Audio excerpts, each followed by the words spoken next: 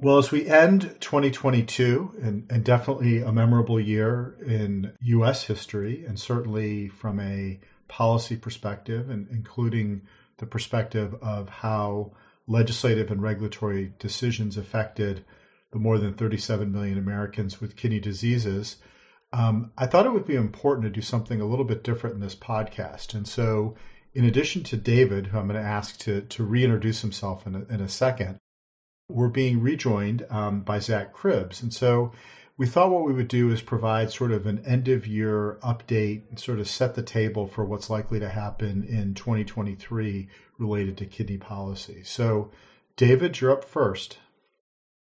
Thank you, Todd.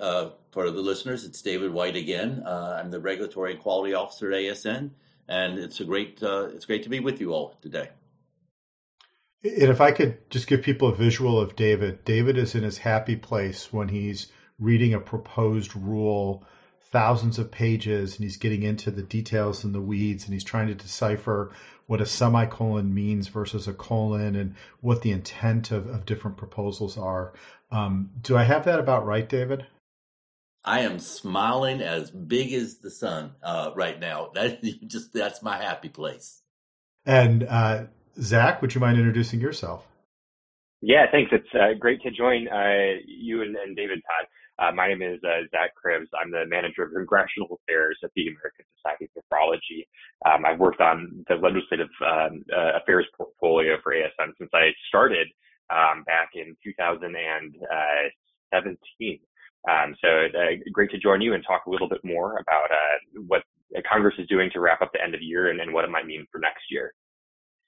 And I should say, Zach, that your happy place is being in a meeting on Capitol Hill with either a new member of Congress or a new congressional staff person, and they say, so can you just explain to me sort of what we could do to be helpful related to kidney policy? Oh, I absolutely love that. That's such a great question. The one I actually like almost as much as that is what is a nephrologist? And I think there's always so many great opportunities to explain the great work that our members do to people on Capitol Hill and then beyond. So yes, very much my happy place. So Zach, I'm going to start with you, and I'm going to just throw out an amazing dollar total, which is $1.7 trillion. When I say that to you, what's your reaction? Well, first off, $1.7 trillion is a massive amount of money. It also happens to coincide with the omnibus, the spending levels outlined in the omnibus package.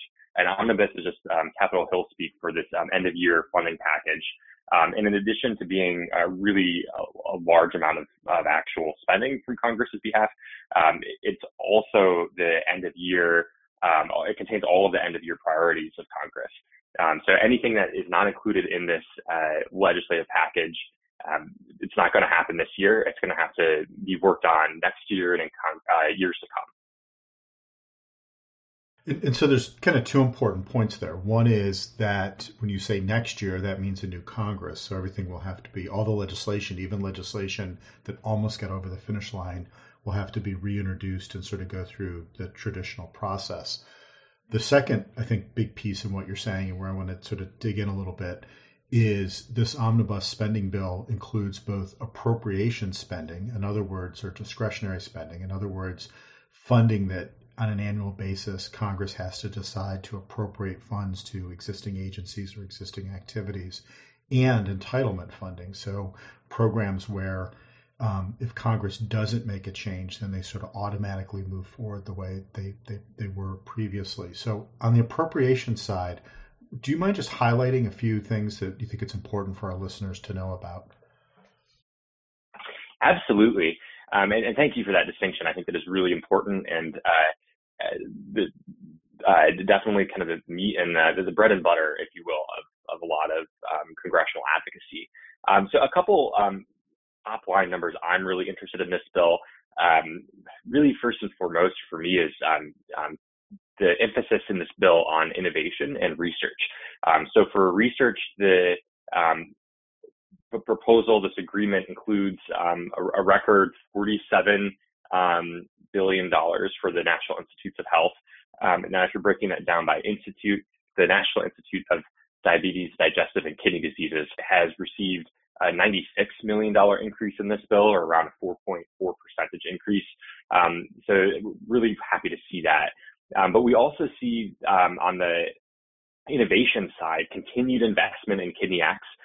So Congress is proposing to put in $5 million for this program there. And also the new kid on the block, ARPA-H, and I know we talked about this in the past, and I believe on this show. ARPA-H stands for the Advanced Research Projects Agency for Health. We're also getting used to this acronym. It's a brand new program here in Congress. And basically it's modeled after DARPA, which was sort of a groundbreaking program on the defense side of the equation. It's created innovations ranging from, I think, cell phones to the internet, and even those like killer robot dogs. So we're hoping that a similar program in the health space can really help drive advancements in care. And certainly the administration is putting a lot of eggs in this basket. So they're proposing $1.5 billion of funding for ARPA-H in its first year of existence. And they actually went even a step further in this bill. They included a full authorization of the program, which has been something the administration has tried to secure for the past year or so. So really interesting stuff there. Yeah, and just as we shift to the entitlement side, I think you've come up with a sort of third distinction here in terms of an omnibus bill. So the first is the fact that it is a sort of massive roll-up. The second is that it combines appropriations or discretionary funding with entitlement funding. And the third is that it includes both appropriations or funding as well as authorization. In other words, authorizing Congress to appropriate these funds. So that there's a lot wrapped up in there. As we shift to the entitlement side, I guess, David, I'll give you a different number, and that's the number 2. And I don't know if you remember the 60s television show, The Prisoner, but I guess my question is, are you number 1? No, I'm not number 1. I do remember the show. I also remember the show, What's My Line, or To Tell the Truth. Those both also were interesting. But nonetheless, 2 here is really important because it goes back. And before I go into this, I want to say thanks to Zach, because we worked on this on the regulatory side, and there were only so many ways we could go after this without Congress stepping in. It really was not going to be such a great year next year. There were going to be some real problems. And so, Zach, thanks for your group and the work they've done on this. Because in this package, there's a couple things that are really important. There's an extension for 2 years against a whole group of cuts and kind of cliffs that we were looking at about before in the podcast, having to do with reimbursement in the Medicare program and things that really pay for kidney care. So to start with, for 2 years, they've put off the cuts that we were looking at, and we've talked about that in this show, where we were looking at about 4.5% cut in Medicare payments in the physician fee schedule. And that's really important because they've made next year that number is going to end up being 2% as opposed to that much larger number. In 2024, it's 3.25%. So I'm not going to pretend there's still no pain here, but it is definitely an improvement of what we wanted to see. And that really comes along because of the increases that have occurred in the physician fee schedule and because of the basic budget neutrality that's imposed on it by statute. Also, some of the PAYGO cuts that have been postponed during the COVID period are also put off, and that's another 4% of Medicare that was going to get cut. So these are going to be really helpful for a system that's already pretty strained. And David, just before you move forward, can you just give the quick sort of 2-sentence summary of PAYGO?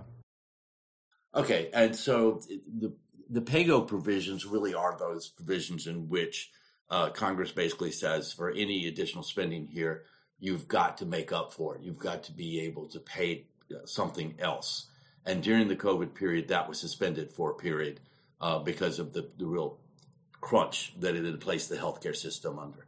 I don't know, Zach, if you want to add anything else to the idea of PAYGO, but that's kind of the basic the basic premise of it. Thanks, David. The only thing I'll add, PAYGO is a procedure that's been around for 30 years. There's a related procedure called sequestration that's a little bit newer. It's after the ACA. And I do think it's important to note that these are policies that were put in place under Republican control. They're policies they care in particular about. So I think it's really interesting that the PAYGO cuts are waived through 2025, fiscal year 2025, which means it's going to be the last year of a Republican Congress in 2024 that's going to have to address the impact of PAYGO, not only from COVID-19, but also from this current $1.7 trillion package that the cuts have been pushed off until that date. We'll come back to the political issues because I do think it's also, it would be the fourth year of the Biden administration as well. David, I interrupted you. So in terms of the other, are you number one? No, you're number two. Just kind of curious as to what else you want to emphasize. I was going to add a couple things there. Thanks for adding that in, Zach. This is all good. The other things that are really, I think, useful to know is that we were expected to lose the bonus payments for participation in advanced alternative payment models. That's under the Quality Payment Program, which was created by the MACRA legislation in 2015. So those were set to expire. Those are normally 5% bonus for our members who participate in an APM or AAPM. And those are going to go down to 3.5% for their bonus for next year. The other ones that are important just to know about is in terms of the 2-year extension of telehealth flexibilities, giving the agencies a little bit more time to evaluate how telehealth has been, really hasn't gone on during this period of the public health emergency. Those flexibilities were set to expire 5 months after the PHE ends, but this ensures that they stay around for 2 more years. One thing I will say is there's been a lot of conversation about when the public health emergency will end, and we've talked about on here that the government had made it necessary for there to be at least 60-day notice for when that would happen. And the reason for that had to do with giving states the time to start doing Medicaid redeterminations that had occurred under some of the COVID waivers. This doesn't include a bipartisan agreement to let the states start doing Medicaid redeterminations in April. And so those would affect them going through and evaluating individuals who had been put on during COVID who might not necessarily meet the statutory requirement for being in Medicaid. And so that will be something that the states can start to do. They can now plan on it, and it no longer has to be one of those things where you're waiting to see when there's going to be an announcement. David, I guess a really quick question. I mean, from your perspective, it sounds like it's a little bit of a mixed bag, more positive than negative, but still not as much positive and still some pain for ASN members and other health professionals. I'm just sort of curious as to your overall assessment, if you just sort of grade, what Congress and the administration agreed to in this package. Financially, some of the stuff that Zach talked about, it's great. But for some of the stuff, I would say a B-. They did extend the key rural health hospital program, and that's really important, and that's going to impact a lot of our people. But there's still, like I said, there's still some hurt there that's going to occur, and people are going to feel some tension in terms of where the dollars are going to get cut. But I do think overall it's a B- that I'm glad that we got because we were looking like much more of a C- or a D+. And this, so I think most of our members will be happy this occurred. I think they would have liked to have been more like an A-, but that's just not what happened. Yeah. So Zach, kind of shifting back to you, I guess the third and final set of numbers from the $1.7 trillion to the number 2 or 2 years. The next number would be 8 versus 4. So what do those numbers mean? This is squarely in the political realm at this point, Todd. So 8 is the number of seats that the Democrats will be defending in the Senate in either states that Trump won or states that Biden narrowly won by 3 points or less. 4 is the number of senators on the Republican side who will similarly be defending their seats in more Democratic-leaning territory. So there is a really big mismatch. Just to maybe put it in less abstract terms, the most competitive seats for Democrats will probably be Texas. So I think that definitely shows the pressure Democrats will have in the Senate to be working in a bipartisan fashion, but also in a way that will highlight their achievements in a way that will benefit them in an election.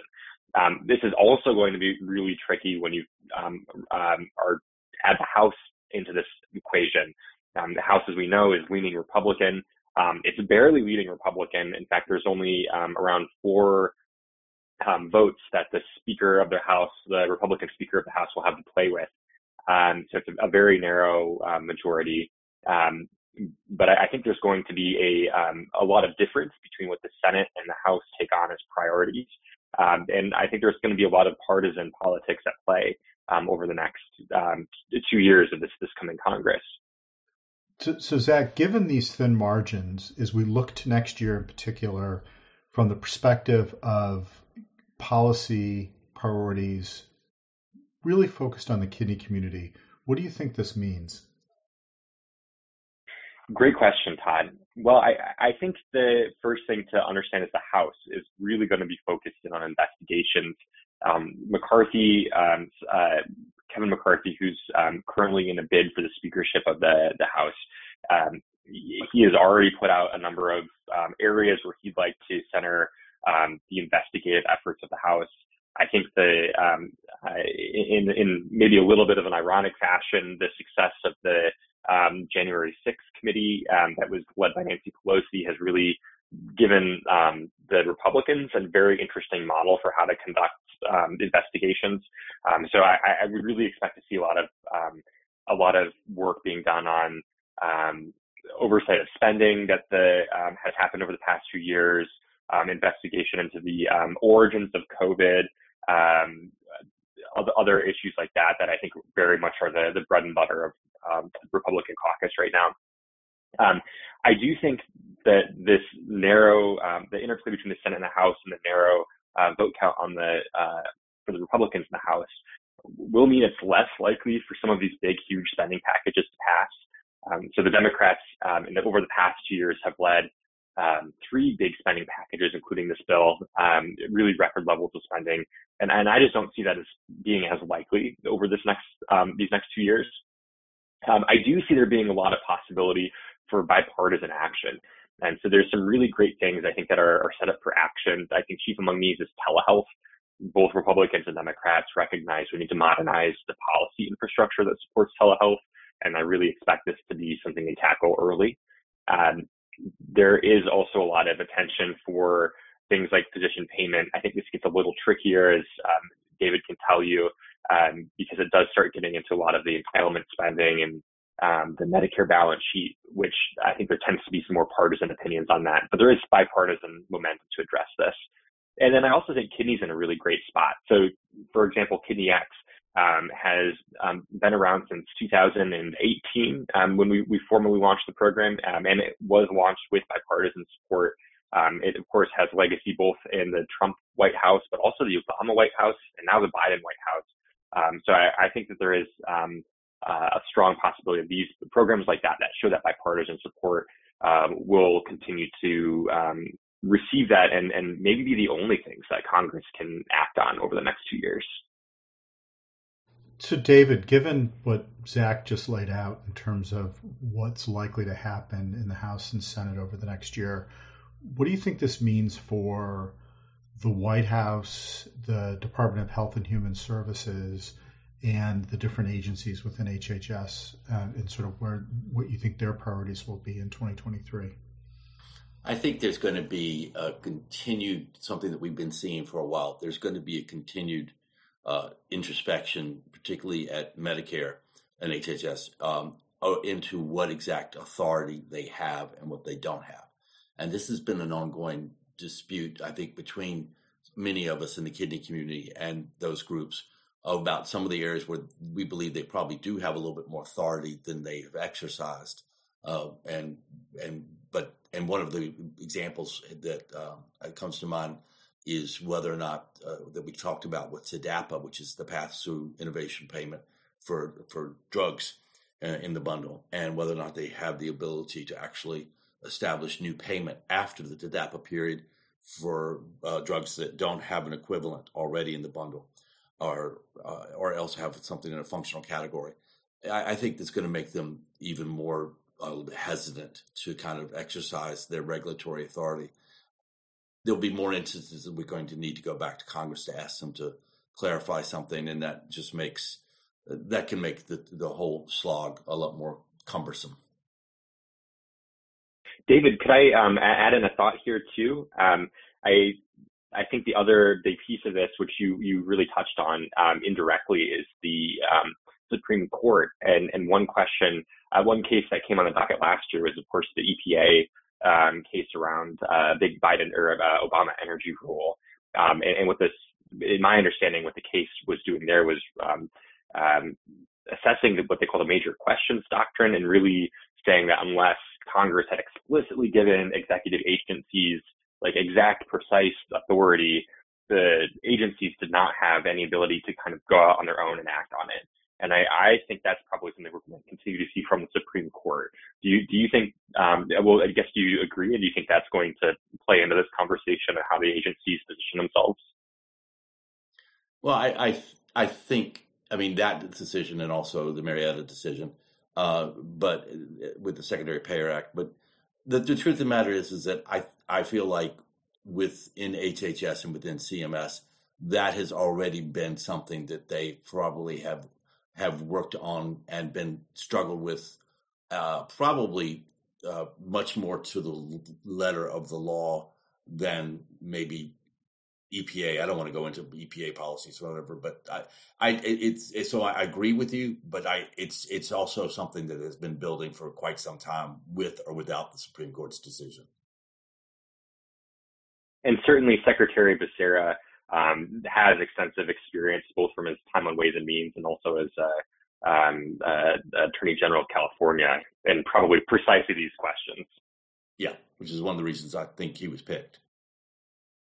Well, David and Zach, I appreciate your joining us today near the end of the year to sort of walk through both, what's in this huge omnibus spending package, as well as give us some insights until next year. It sounds like next year is going to be different, obviously, than this year, but there is some momentum, and it seems like there is opportunity. And so, not only ASN and working through ASN's legislative and regulatory priorities, but also, how we work with the rest of the community, both the kidney community directly, but then the sort of broader community, if it's the physician community or the health professionals or others in sort of, similar disease states. So just to thank you both for everything you've done this year in your work with, Zach, your work with the Policy and Advocacy Committee, and David, your work with the Quality Committee. I just can't thank you and the volunteers enough for all of your efforts. I also wanted to thank Travis Pryor. He's the ASN marketing manager, but he also is the producer of this podcast. So Travis, thank you for everything you did for us this year, and making David and me most of the time, and this time David, Zach, and me sound better. If you heard how these podcasts come out when they're recorded, you'll realize the heroic work that Travis does. So thank you for that very much. And to everyone, Happy New Year, and we look forward to reconnecting again in 2023. This podcast is copyrighted by the American Society of Nephrology. All rights reserved. All content in this podcast is for informational purposes only and is not intended to be medical advice. This podcast should not be used in a medical emergency or for the diagnosis or treatment of any medical condition. Please consult your doctor or other qualified healthcare professional if you have any questions about any medical condition, or before taking any drug, changing your diet, or commencing or discontinuing any course of treatment. Thank you for listening to this podcast from the American Society of Nephrology.